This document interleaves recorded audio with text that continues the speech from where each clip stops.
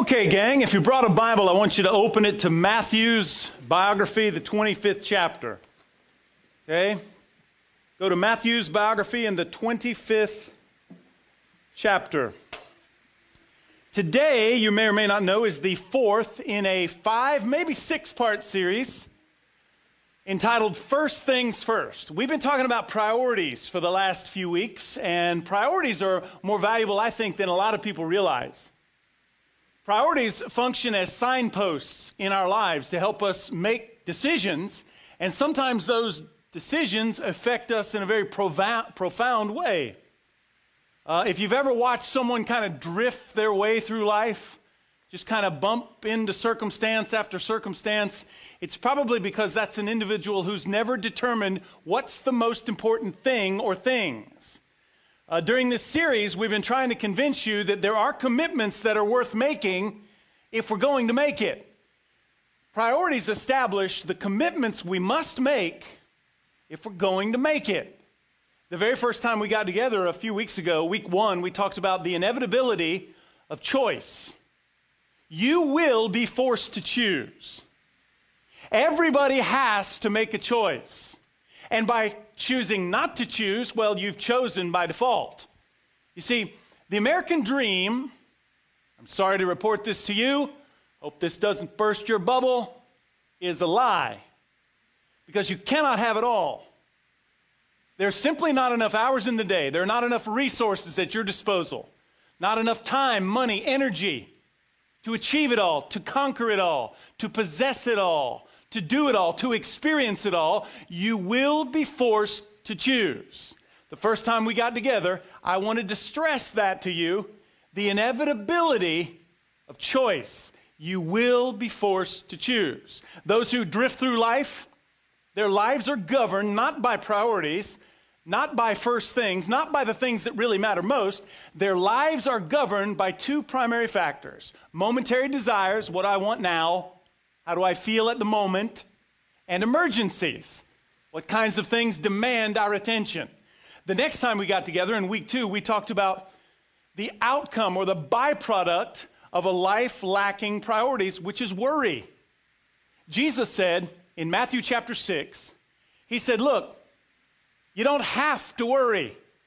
If you'll redirect your devotion, if you'll focus on, quote, his kingdom and his righteousness, then all these other little things that you tend to worry about, God will make sure to see to it that you have them as well. You see, we tend to worry about the things in this life that we're most devoted to, right? I don't worry about your stuff because I'm not devoted to your stuff. I worry about mine because I'm devoted to mine. Jesus said the reason we worry is misplaced devotion or mismanaged priority. Shift your priority, alter your devotion to his kingdom, his righteousness, and there's no need for worry. Now, last time we got together, we talked about a big word.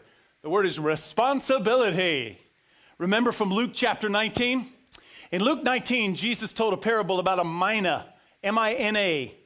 The mina parable teaches that we are all responsible to God for his latest revelation.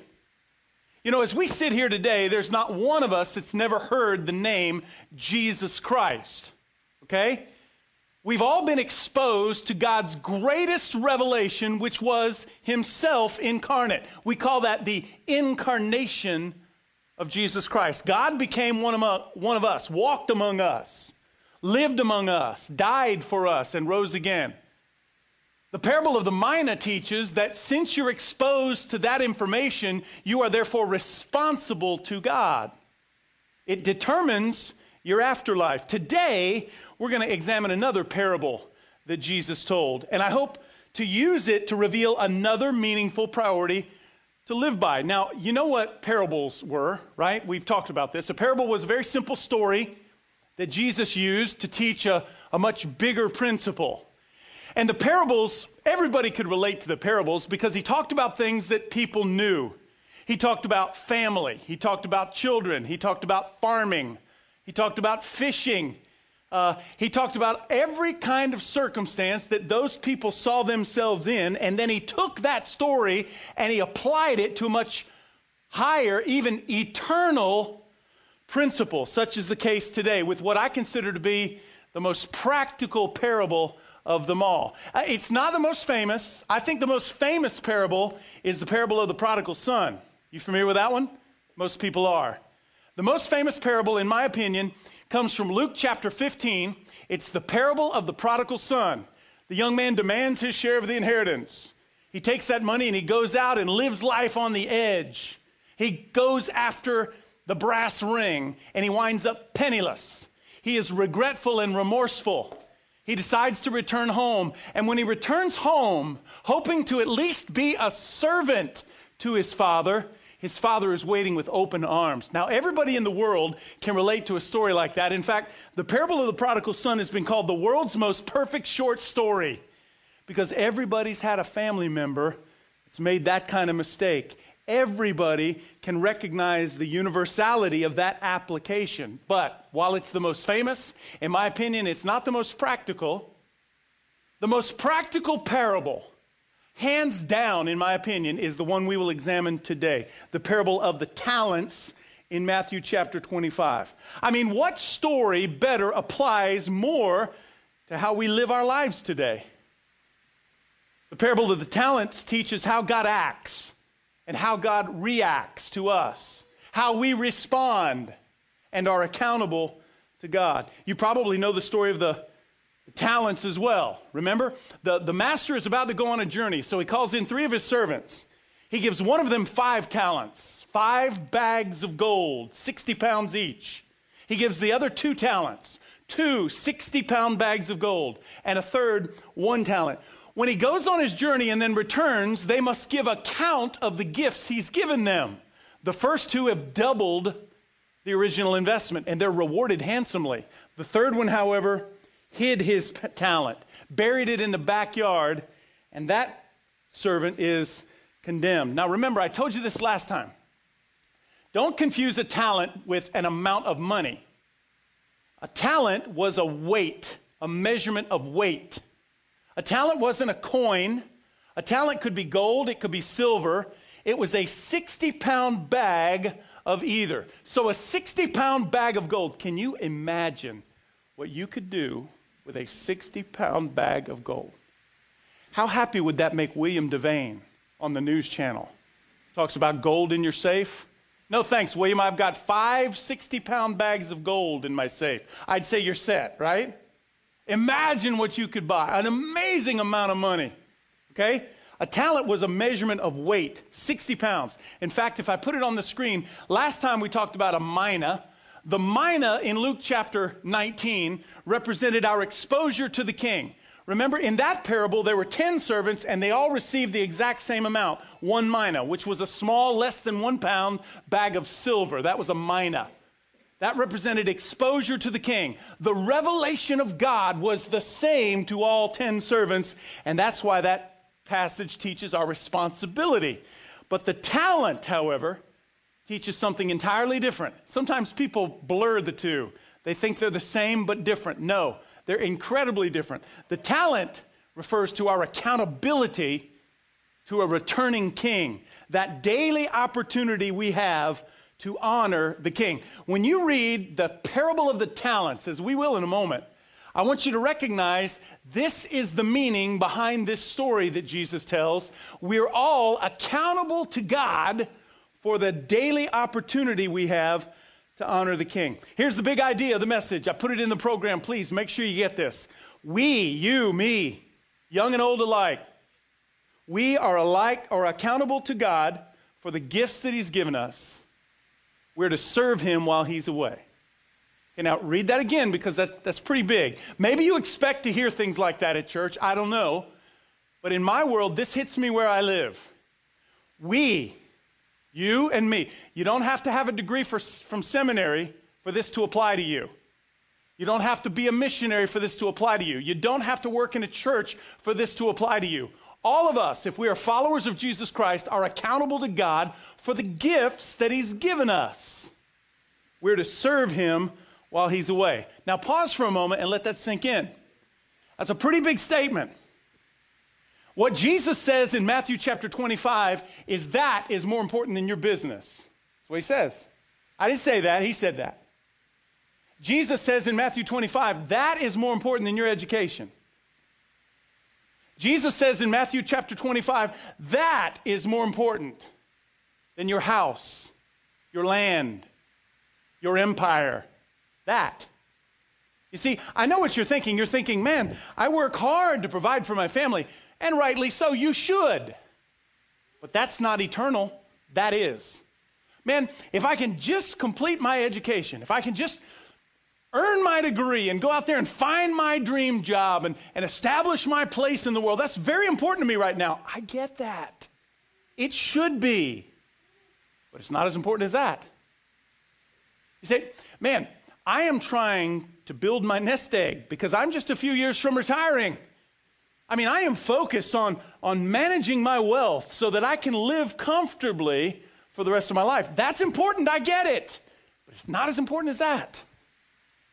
Jesus says in Matthew 25, this is what we are about. Let's read it together. Look at verse 14, Matthew 25. Again, Jesus said, it will be like a man going on a journey. It will be like. What will be like? Jesus is actually still answering a question the disciples asked him one chapter earlier in chapter 24 and verse 3. When they said, Jesus, tell me, when you come again the second time, what's that going to be like? And he starts to answer. When you return again for a second time, tell us, what will that be like? Again, verse 14. It will be like a man who's going on a journey, who called his servants and entrusted his wealth to them. To one he gave 5 bags of gold. Now here, the NIV translation goes ahead and renders the Greek language to bag of gold, not talent. Your translation may still read talent, but that's exactly what it was. A bag of gold weighed 60 pounds or so. To one he gave 5 bags of gold, to another 2 bags, and to another 1 bag. Note the next phrase, each according to his ability. Now, this is difficult for some of you, because in your mind that doesn't sound fair. One gets 5, one gets 2, and one gets 1. There's an entire arm of one of our political parties that would read something like that and say, that's just not right. Because in their minds, equality means sameness. Somehow it is unfair for you to have more than me. Somehow it is unfair that you have less than someone else. Notice, it's more fair than it could ever be because the master knows his servants. The master knows that one servant is capable of 5 talents. The other servant is capable of 2. And one is capable of 1. Doesn't make them any less equal. Doesn't make them any less loved by the master. It's according to each ability. You see? Imagine if we turned the tables. The way for the master to truly be unfair would be to give the 5-talent man with the potential of managing 5 only 1. Well, that's not fair. Imagine the other way around. To give the 1-talent man who can barely manage 1 talent, to give him 5 and overwhelm him. No, this is fair. This is life. I don't lose much sleep that I don't see myself as a 5-talent individual, and neither should you. There are others that are more gifted. There are others that are just in better situations. There are others that are smarter, more intellectual, more talented than I'll ever be. The fact is, God gave me what I'm capable of managing, and he's given you what you're capable of managing as well, each according to his ability. Then he went on his journey. Verse 16. The man who had received 5 bags of gold went at once and put his money to work and gained 5 more bags. Verse 17. So also the one with 2 bags of gold gained 2 more. But the man who had received 1 bag went off, dug a hole in the ground, and hid his master's money. Now, you know how the story continues to unfold. When the journey is complete, the master returns, and the servants must give account. The 2 servants who doubled the investment, who took the gift given by the master and put it to work, leveraged it, were rewarded greatly. In fact, they were given great reward. But what about the one who buried his one and only talent? Read with me beginning in verse 24.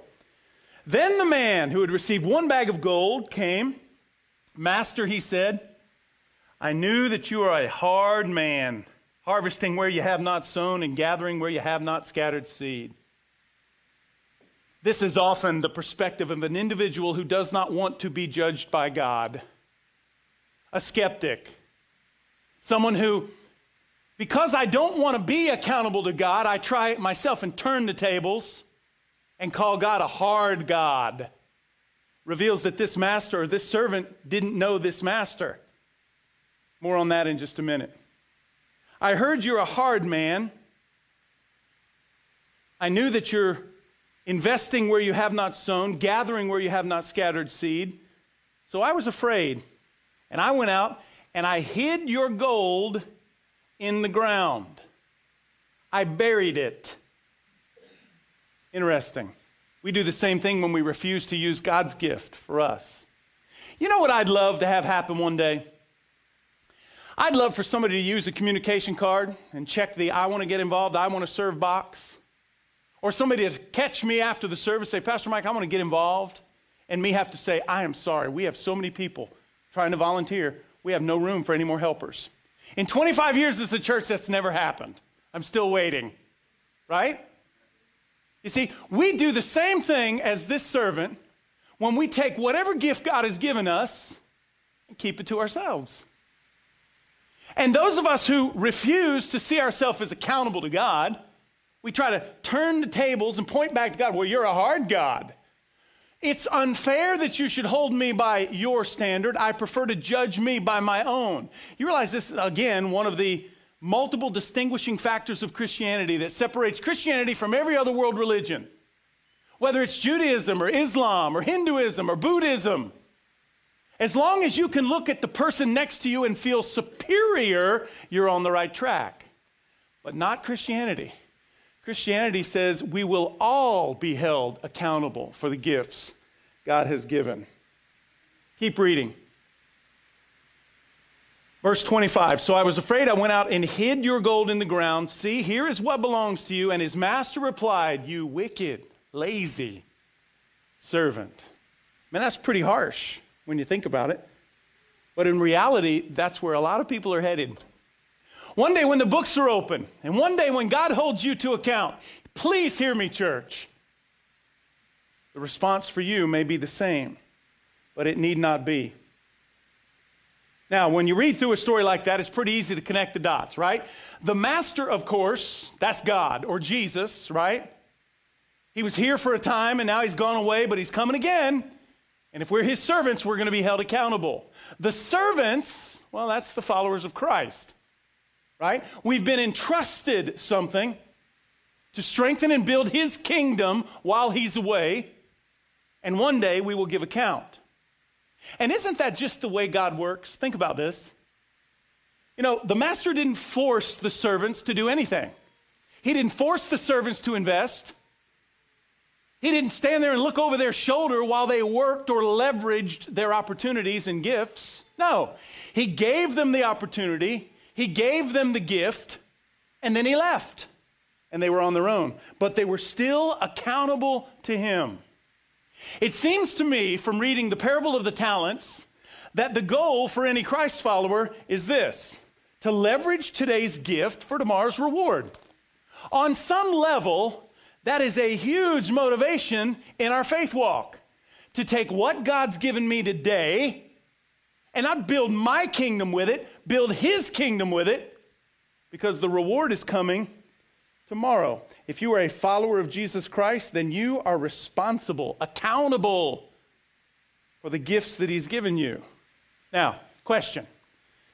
Why do you suppose the one talent man did what he did? Why do you suppose the one talent man did what he did? I mean, why didn't he look at the 5 talent man, see what he was doing, and say, hey, I could do that? Or the 2 talent man, learn from that experience and say, hey, I could do that? It would seem to be a very relevant question to me. Because I think the reason he responded the way he responded is the same reason we respond today the way we respond. A couple of quick things. Number one, the one talent man did what he did because, number one, he wasn't a true servant. He wasn't a true follower of Christ. We didn't read this, but later on in the story in verse 30, after he judges this wicked and lazy servant, he says, cast him out into the, quote, darkness, a place of, quote, weeping and gnashing of teeth. Does that terminology sound familiar? In another part of the Bible, those are the exact words that Jesus used to describe what we call hell. Eternal separation from God. The reason that one-talent servant did what he did was because he wasn't a true servant. Do you realize that the Bible teaches that every follower of Jesus Christ will bear fruit on some level? If your faith in Jesus Christ is authentic, you will bear fruit. That's all about John 15. That's all about Galatians chapter 5 and Romans chapter 12. If you are a follower of Jesus Christ, you will bear fruit on some level. This servant bore none. I don't think he was a true servant. I don't think he was a true follower of Jesus Christ. But now, a couple other reasons. Why did the one-talent man do what he did? Number two, maybe he felt inferior. I mean, when you're rubbing shoulders all day with 5-talent people and 2-talent people, it's easy to feel inferior. Imagine standing there, you're one of 3, chosen from dozens perhaps. This guy gets 5, this guy gets 2, and you get 1. Right away I feel inferior. How come I only got 1? You don't think very highly of me, I suppose. Maybe that's the way this guy felt. When you watch other people just kind of float through life with grace and ease, and you struggle every day of your life, it seems, just to get by, it's easy to feel overwhelmed. It's easy to feel inferior. I don't know if it's this way in other cultures around the world, but in my opinion, it's certainly this way in America. Who do we most applaud in America? Who gets the brightest spotlight in media? It's the best and brightest among us, right? We go to great lengths in the United States of America to say, look at that cat. Man, she's something. Can you believe that guy? And there we sit, kind of Joe Average. I'll never write a book. I'll never pastor a church in the thousands. I'll never be a Fortune 500 business owner. I'll never make $1 million in the stock market. We play these games with ourselves, don't we? Maybe that's why that guy did what he did. He felt inferior. Here's one last possibility. Maybe the one-talent man did what he did because he was afraid. He said he was afraid in verse 25. You're a hard man. I was afraid of you. Maybe he was afraid because he thought, the master is too hard.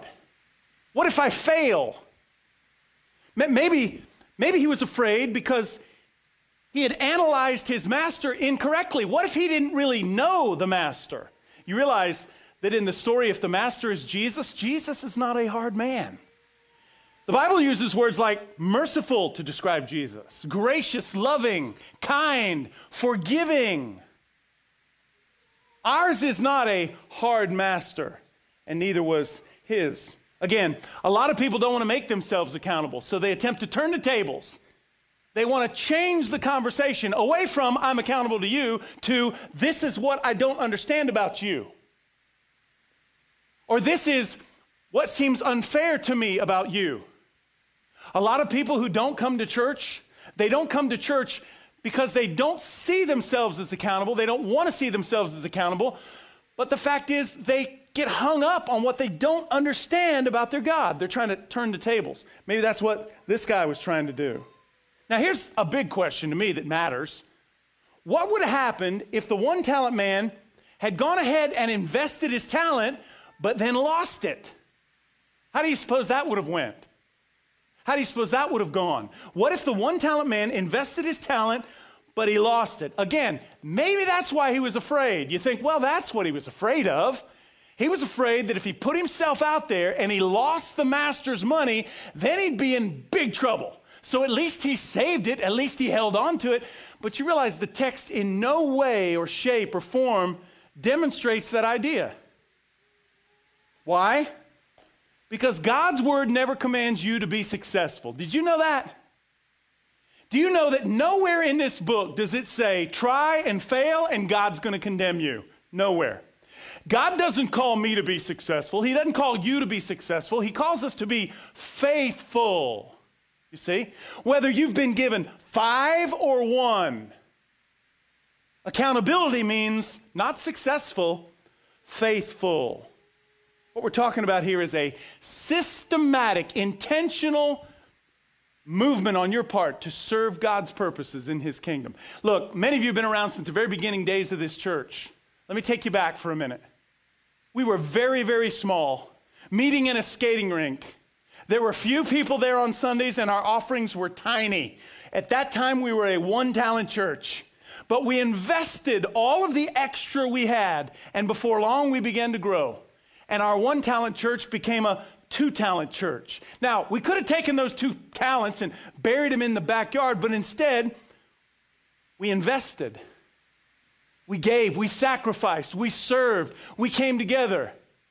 And God made our 2-talent church a 4-talent church. So much so that 100 people 25 years ago gave $400,000 in offering.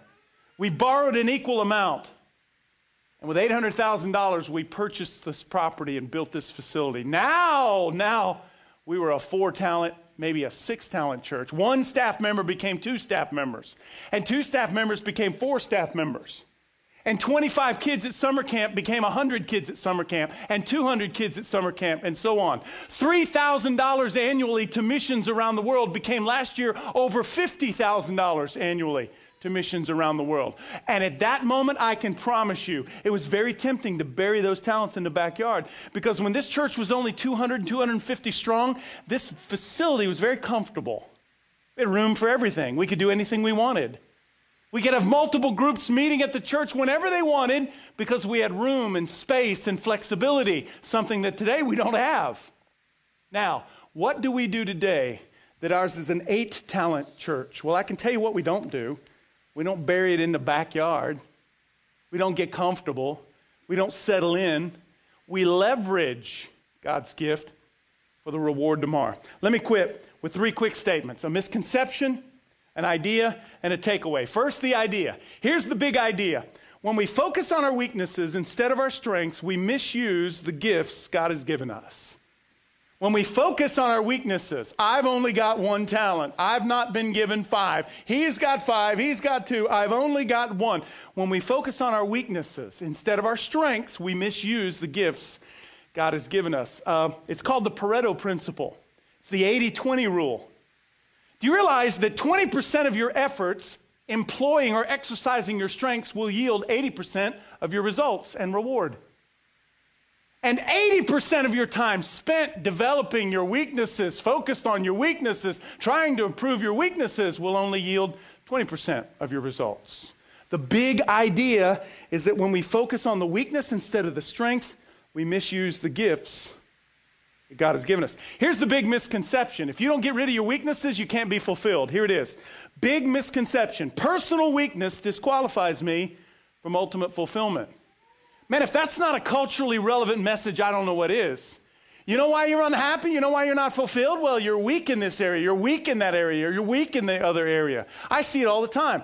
I see men who aren't any good with money and math and numbers, trying to balance the family checkbook because, I'm the head of the house. I've got to take care of the family budget. Women who can't cook like their mama, spending hours in the kitchen trying to prove something. See? You don't have to solve all your problems. You don't have to correct all your weaknesses. You don't even have to hide or camouflage them in order to be fulfilled. And number 3, the big takeaway. You don't lose your talent by investing it. You lose it by burying it. I was shocked to do some research this past week. Do you realize that there are thousands of churches in the United States that are closing their doors every year? Thousands. Thousands of churches that at one time were 8-talent churches, but they got complacent. They settled into the groove. Nobody wanted to make any waves. Nobody wanted to sacrifice. Everybody was waiting for somebody else to step up until now the building is an empty shell of what used to be or what might have been. Empty followers of Christ. Far too many followers of Christ who reached some level of maturity. They got comfortable. Say, I don't need to pray much anymore. Don't need to give much anymore. Don't need to serve much anymore. Don't need to volunteer much anymore. And they started dying spiritually because they buried their talent. Look, the message of Matthew 25 has not changed, church. I'm so proud of you for the business you're building, and I'm so proud of you for the family you're providing for, and I am so proud of you for that education that you've acquired, those achievements, that success. But those things aren't eternal. The things we're talking about today are. Let me ask you a simple question. What's stopping so many of you from lifting your hand and saying, hey, sign me up. I can help. I can do something around here. Sign me up. Every 8 weeks, I can go sit back there and play with kids in the nursery. I can travel with Tyler to Tennessee for 3 days and look after a bunch of 7th graders or 10th graders. What's keeping you? Well, I know what's keeping you from doing that. I tell him every year when he does these camps back to back, I say, brother, Godspeed, man. I did my time. Let me ask you, what's keeping you from investing what God has given you? Because the reward is coming. And maybe even more importantly, you're accountable. So am I. Let's pray. Father, thank you for such a clear, simple story that reminds us that there are things in this life we'll do that will be wonderful for years, maybe even decades, but there are other things we can do in this life that are eternal, and the rewards will last as such. Open our eyes to this bigger picture, I pray. Dismiss us now, Lord, with your blessing upon us. Watch over us. Bless these homes, these families. I pray it in Christ's name. Amen. God bless you, Grace Community Church. I hope you make it a fantastic week. I will see you next time. Membership class begins in 5 minutes in the community room.